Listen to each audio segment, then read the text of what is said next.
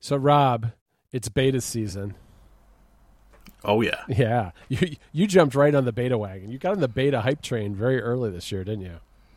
Wow, there's a few guys on the internet that I chat to that maybe convinced me that it would be fine.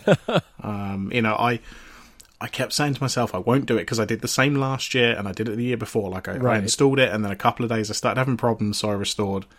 This year, I think, was a record turnaround. I installed it, I don't know, 4 o'clock or something, and I restored my phone at 9 o'clock. Oh, my, what happened? Well, like, it had all been fine, and I kind of, I played around with the widgets and, had a little look around at all the new stuff, and then my bank wouldn't open. Oh. And then 1Password wouldn't open. And I don't think it was specific to the apps. I think there was some problem with, like, literally just opening apps. But when my bank's not working and it's a mobile-only bank, I was like, okay, I really need to restore now. Yeah, no, that makes sense. I mean, 1Password's worked for me, so it's probably something else going on. But yeah, you can run into stuff. I've noticed some things on, like, my iPad where there's lag in the characters showing up when I type sometimes, which is not good when you're writing, if it takes a couple of seconds. It tends to catch up with itself, though, and I don't know. It's way more solid than 13 was, but that's not saying a lot. And, of course, there are problems.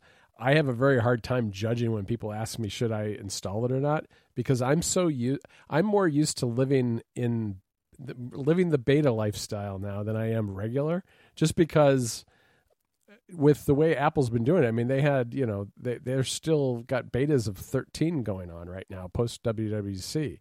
And I've spent more of the year on a beta of one sort or another than I have on the release version. So it's just something that I kind of live with. But I love the widgets. I don't know. Did you play with them enough to really get a sense for them? Yeah, I mean, I had a little play around, and one of the thoughts I had, and this happened, I think, when they did the original widgets, in whichever version that was, this feels like one of those where, until there's third-party apps available, you're not really going to get a good sense of what sort of value you're going to get out of the widgets. Because obviously right now you can only pick from, the stock widgets, right. Photos and notes, reminders, but I want a Fantastical widget. So, so I want a slightly different calendar one, or, to-do list apps, that kind of thing. Like, I feel like it's one of those things where until there's third parties that can submit updates, which presumably isn't going to be till, close to September or something, unless you're installing the test flights for those apps or whatever, like, I couldn't really get a good sense of, one, like, whether I even care. I'm kind of excited that the home screen has changed, but without seeing the third-party apps that I kind of want to use, it's hard for me to make a judgment as to whether this is something I'm going to get too excited about. Yeah, I get that. I mean, I've kind of gone all in on them, and I've got two on my main home screen on my phone. I've got a medium-sized one and a small one, and that takes up the equivalent of 12, basically half the app, not including the dock, half of the app icons on my home screen. So I've gotten rid of 12 apps in order to have these. But I've got 13 widgets that I can swipe through in these smart stacks. And you know what? I kind of love it. I have ones that go straight to like a scratch pad note that I can get to really quickly. I have like my activity rings, which I guess are now the fitness rings because that name of the app has changed. And music, shortcuts, photos, all that stuff. Then on the second page, I have a map, a medium-sized map, as well as just app icons, and everything else is in the app library. So I'm down to just 2 pages of apps. Yeah, I mean, that's the app library, and I'm sure, this is something since you remember when I tried Android? Oh my God. Right, I remember that. That was a walk on the dark side there for a while.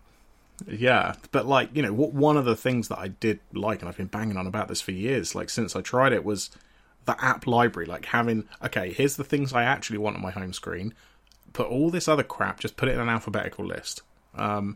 It's not quite the implementation I would like. I think I would just prefer an alphabetical list regardless. Like, I'm not necessarily sure I want the recommendation, where it categorizes them, but this is way closer to what I'm after in terms of I just want a few apps on my home screen and everything else can just be hidden away because I very rarely need anything that's on my second screen. All right. Well, I'm going to save you from the barrage of follow-up, Rob, because, and I'm not sure if this is a beta 2 thing, but if you're in the app library, which, as you said, has kind of the categories of different app icons, if you pull down like you're pulling to refresh, it transforms into an alphabetical list with an index along the side that you can... Yes, I did see this. So I was aware that there was the list there. Okay. I think from my point, I guess because I used it on Android, which is the alphabetical list is basically how Android does it, although they do it in an alphabetical grid. Oh, okay.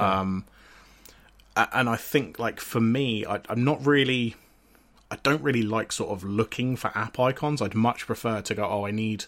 Sure. Uber's a good example. It's the kind of thing, I'm not using that every day. I use it once, in the before times, I'd use it maybe once a month or something.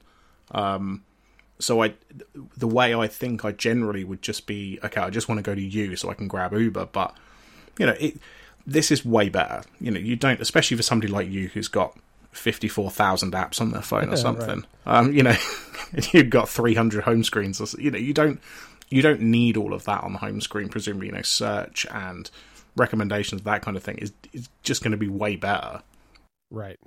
No, it is nice. And I don't know. It's, I like some of these categories. First of all, I guess I have for a long time now, I have been just searching for apps using the pull down and type of search. So I'm not using the app library a lot, but there are a couple of nice categories in here. The recently added is a nice category. I also like the fact that things go in there automatically once you've set it up. That way you don't get, like it used to be when I would set up folders and things, eventually there would be app creep because I'd download new things and new pages would magically, create themselves. And that was a big problem. Now I don't have that because they all go in the library automatically. There's even a test flight category now, which I kind of like because I can see all my apps that I'm testing in one place. So, that is actually really nice because for the most part, the only test flights I have is stuff for work. Right. So I have this work folder, but it just has a bunch of test flights in it. Right. So actually, I can. You're already selling me on it. Now I'm a bit more excited. I'm not installing the beta, but I'm a bit more excited about it now. Well, the test flight one is nice because eventually, test flights expire, and I run into it too often where if you search for an app, you can't tell if it's a beta or not. It just shows the icon. So you'll tap on something, and if it's an expired beta, it just won't do anything. And this way I can at least see which ones are the beta apps on my phone, and I can kind of go through and test them and delete the ones that are old and stuff like that.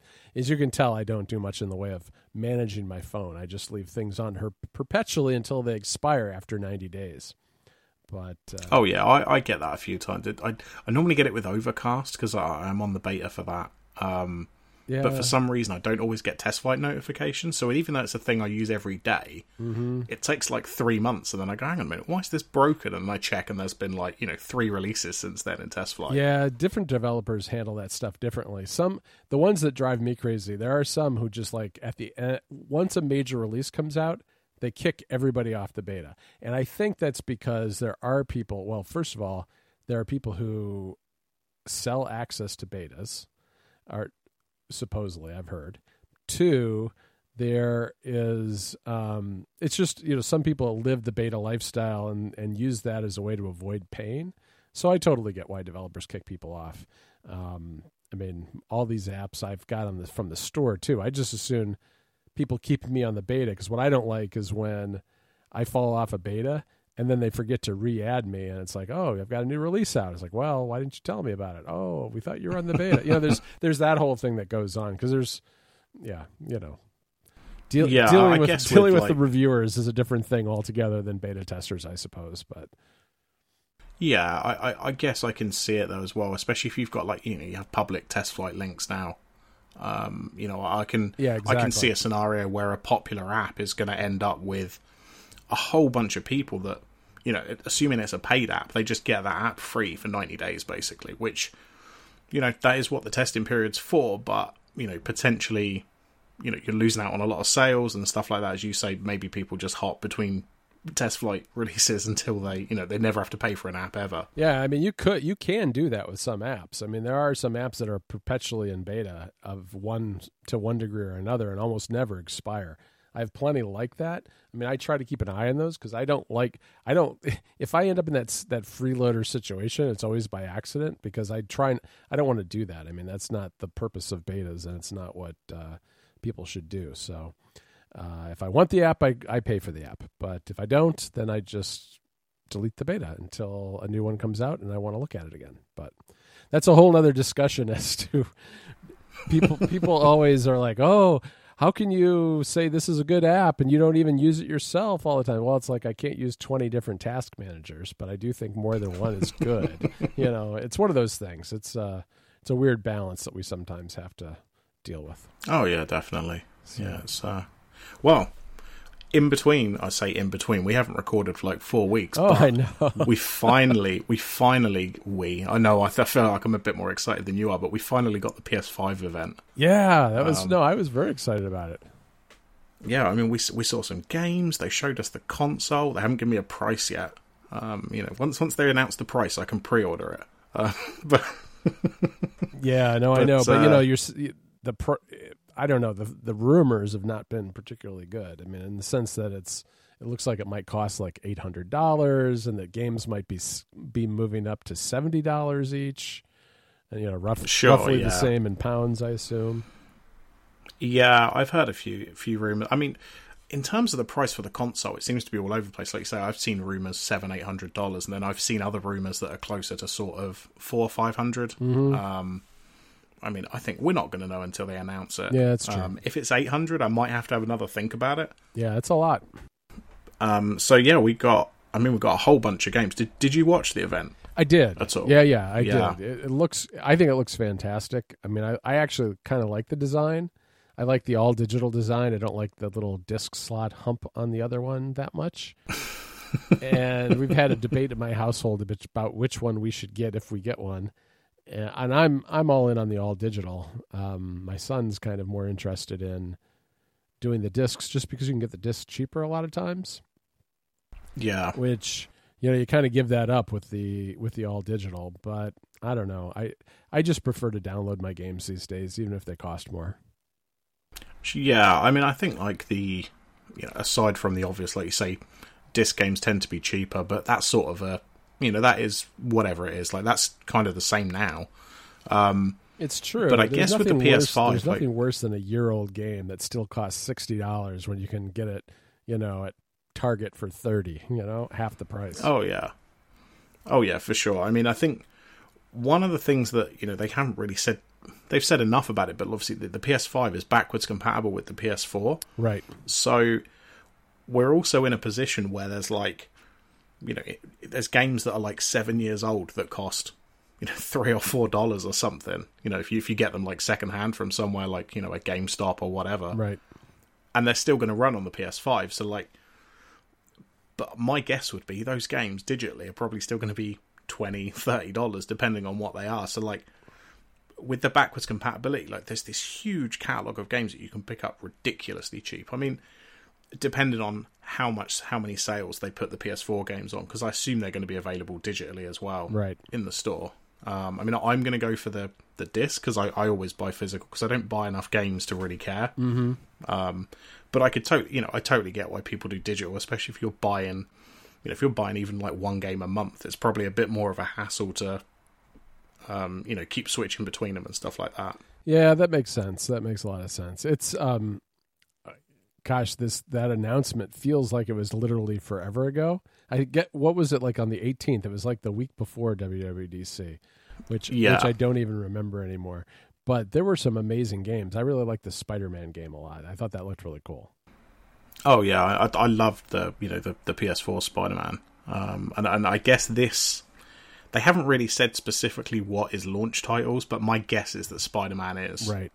Because Horizon Forbidden West, which is the Horizon Zero Dawn sequel, mm-hmm. I think they've said is 2021. Like I think that's right. I find it hard to believe that that's coming out this year. I wouldn't have thought it would be ready in time. Right. Yeah. No.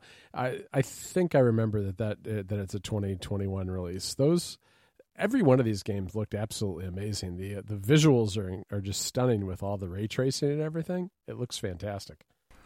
Yeah, the one that really caught my eye that wasn't like a one we were expecting was it called Bridge of Spirits? Kena Bridge of Spirits, I think, which was like a people keep describing it like a Pixar movie. Like it just looks amazing. Yeah, I don't know what the game's really about, but I'd probably give it a go because it had the little cute, fluffy animals that follow you around. I don't know what was going on, but I really want to play it. It seemed like there were a lot of cat games. There was like a cat with a backpack, and there was like, I think a backpack. It was like a little space cat or something, and there was some other cat game. Cats were definitely in with the video games this year. Oh yeah, I'm definitely playing the cat backpack game, whatever that was. Was it called like Stray or something? I think that's called. What it was. Yeah, I don't think that. Yeah, looking at this, it looks like that one's next year. So, but there's rumors that in a week's time, that's when they're going to be announcing the price and the release date. Oh, interesting. My guess would be they're going to have to announce at least one or two games to say these are the launch titles, right? Because I'm going to pre-order, assuming it's within my budget, which I'm hoping it is. Yep. But I'm going to need a game for it. So, I suppose I could just play my PS4 games. If it's backwards compatible, I'll just carry on playing those ones. Yeah, that's true. And then eventually get some other games. I'm interested. I wonder if Sony is waiting to see what Xbox does because they have an event coming up next week, right? I thought it was later in the month, but you could be right. I think it's very soon. I mean, this is one of those things that flies by my radar, and I kind of pay attention, but I don't really pay attention because I assume it'll show up again right before the event happens, and then I'll watch it. But yeah, so I've just looked it up. It's July 23rd for the Xbox event. Oh, I see. So a couple weeks yet. Okay, I see. All right. Well, I was wondering if Sony was going to wait and see, but maybe they'll, get out in front. Yeah, I mean, there's also been some rumours that maybe like stock's going to be a bit limited. So maybe they want to sort of get pre-orders in early so that they know, maybe they can distribute stock better or something like that. Yeah, that makes sense. I mean, I hope that I can get a launch one because I'm selling my PS4 now, so I'm not going to have a console to play for a while. Wow. Are you selling it yourself, or are you going to do like trade it in somewhere, or what? No, I'm going to sell it now before the prices go down. Okay. So I finished The Last of Us 2, and that's like the last big game I wanted to play. Right. Before the PS5, so I finished that, and now I've wiped it, and I'm just waiting for somebody to buy it. All right, yeah. I've just been playing the Switch lately. I've been playing a lot of Pokemon Sword and Shield again, so kind of gotten back. Once WWC was over, I decided to just kind of kick back a little bit and relax and play some more Pokemon. Yeah. Well, talking of the Switch and Pokemon, and I'm hoping you did this on purpose, but I don't know if you did. Let's pretend you did. Yes. There's, I don't know if you saw this, but they announced a new Pokemon Snap game for the Switch. Yes, I watched that direct. It was kind of, I guess it was a real big surprise. People have been asking for this for a long time, because that was, a Nintendo 64 title? Yeah, I'm looking at my copy now that's literally in my N64. Wow. But yeah, so it was like, I don't know what it must have been, 99, 2000, something like that. And people have been screaming for this when the Wii U came out because it had the the screen on the on the kind of perfect the pad thing, whatever the hell you call it. Right. And it seemed like it was perfect for that, but I guess it wasn't. For whatever reason, they didn't feel like it was the time, and now they're actually doing it. Yeah, it looks amazing. That's one of those games that came during a period when I was not gaming at all, and so I have never played it and never had a familiarity with it, but I am planning to try this one out. Yeah, it's one of those games, like, I mean, the reason it's plugged into my N64 was because when I was setting up this TV and stuff, this was probably about a year or so ago, I found Pokemon Switch, and I thought, let me put it in, just for fun. I ended up playing it for like 2 hours, because it's one of these games where it's not, you're not really sort of rushing. It's like, it's an on-rails shooter, essentially, except you take photos instead of shooting things. But then you can unlock certain things. You can make Pokemon evolve when you're going around. And, like, there's way more to it than, if you just looked at this game, you'd be like, well, you take pictures of Pokemon. Who wants to do that? Like, So I'm hoping that this is really good. I'm not sure when they said it was coming out. I guess maybe next year sometime.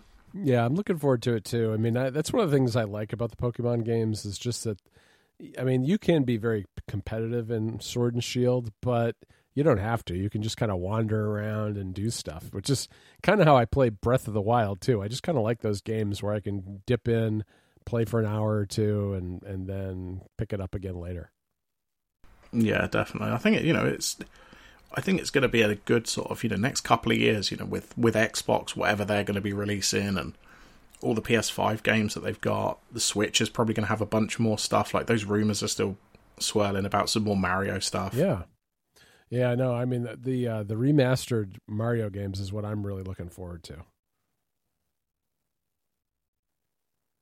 Yeah, definitely. I mean, like I say, those rumors are still there, but like maybe I think Nintendo are just waiting for this little part of the year, shall we say, the events of the world to sort of pass over before they do anything else. Maybe, and just also for the holiday season, I suppose, would be a good time to have, a bunch of... I mean, what if they dropped like 3 Mario games for the holidays? That would be pretty amazing, and I think probably lead to an awful lot of sales of Switches.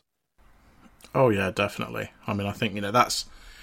And I think even more so than like PS5 or Xbox, Nintendo have to have that, because it is an underpowered console compared to a PS5 or an Xbox, so they, and they do very well at it, but the value only comes from the games. There isn't, nobody's going to pick a Switch if all they want to play is cross-platform games. It has to be the exclusives with the Switch, whereas I think with like a PS5, people, for the most part, I think if all you care about is like Call of Duty or Assassin's Creed, one of those big sort of franchises, I don't think it really matters which console you buy. It's just going to be a case of what have your friends got. But with Nintendo, with the Switch, they have to have these big games to keep pushing the sales. Right. Have you tried the Switch Lite, by the way? We finally have one in our house, and I really like it. No, I haven't. I've barely even played my Switch in handheld, to be honest. I generally I'm a sit down in front of a TV type gamer. Like I don't really have a lot of occasion to play it portably. Yeah, well, you probably wouldn't care then, but it's just enough slimmer and lighter that it's a little more comfortable than the main Switch. Now, I actually do kind of miss the rumble because I like it on the Switch. It's kind of fun, even though it doesn't add a ton to it, but you don't have that in the Lite, so that's kind of a disappointment. And it's not mine, it's my son's, but I've played it a couple of times, and it's pretty nice. Yeah, I mean, it was nice when they released that because it felt like them almost admitting, no, look, really, this really is the end of the 3DS. Like, right, here's our portable version that you buy for your kids or you buy as a second one, that kind of thing. There's less moving parts to it, so it's probably less likely to get broken. Right. I'm not sat there going, oh, get rid of the 3DS. Like, I don't care. If people still want to carry on playing it, that's great. But I think when the Switch first came out, their focus seemed very odd. Mm-hmm. Because there were still these 3DS games coming out, and I was like, but nobody's going to buy a 3DS now. and I really think, I mean, obviously the turning point, I think, was the Pokemon games because, they've always been, on the Game Boy, the DS, the 3DS. And as soon as they moved over to the Switch, it's like, okay, that really is the end of the 3DS now. Yeah, between that and Animal Crossing, which is very good for portable play, I think it's definitely the emphasis is on the Switch now.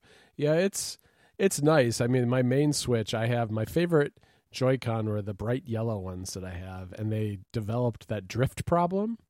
Which, oh no, yeah, it's just impossible to play anything with where the characters are just walking by themselves. So yeah, I had to switch out to the original ones, and I'd like to get, I don't know, I mean, I think that there's a program to get them fixed or whatever, but am I really gonna send my Joy-Cons off in the mail or go to some store during a pandemic to get them repaired? Probably not. I'll probably just get rid of them at some point and maybe get a new pair, but probably not. I mean, when I play on the TV, I usually use the Pro Controller anyway.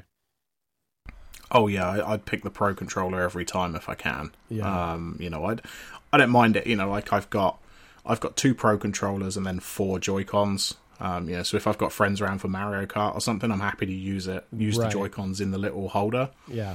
But yeah, I mean, the Pro Controller is the way to go. Like, that is a really nice controller. Yeah, it is really nice. I've really enjoyed playing with it, and it's a lot easier on your hands. That's the one thing with playing portable, especially on the original Switch, is that your hands are far apart, and it kind of digs into the palms of your hands a little bit. It's just not very ergonomic, and it's a little heavy. It's just not the best way to play for long periods of time. So you're better off with the Pro Controller. I just wish I didn't have the drift, because it's nice having those spare Joy-Con around when, there's other people to play a multiplayer game. Come on, John, you can do it. All you got to do, you've got to phone them, I think, and then just post them off and they'll send them back. Yeah. Like, you can do it. I believe in you. All right. Maybe that's my summer project now that I'm past WWDC. I'll send my controllers off in the mail. There you go. Cool. Well, yeah, I mean, the PS5 stuff happened like a week after we recorded, and I was like, I really want to get back into this. Then, with WWDC, and then I was having all sorts of stuff last week, but I'm glad we sort of got back into it. Yeah, no, definitely. And I'm glad that, we're getting to the point now where I think we'll get regular news about both the PS5 and the Xbox, and that's kind of nice, because I like getting the steady stream of news. I really want to know what the prices are, to know whether these things are affordable or not, and hopefully we'll get them in our hands before too long. Yeah, I mean, I've got some money put aside for the PS5, but if they come out and say, "Oh, it's £800," I'm like, "Oh, well, maybe I won't." Yeah. Like, maybe I can wait another year. I don't.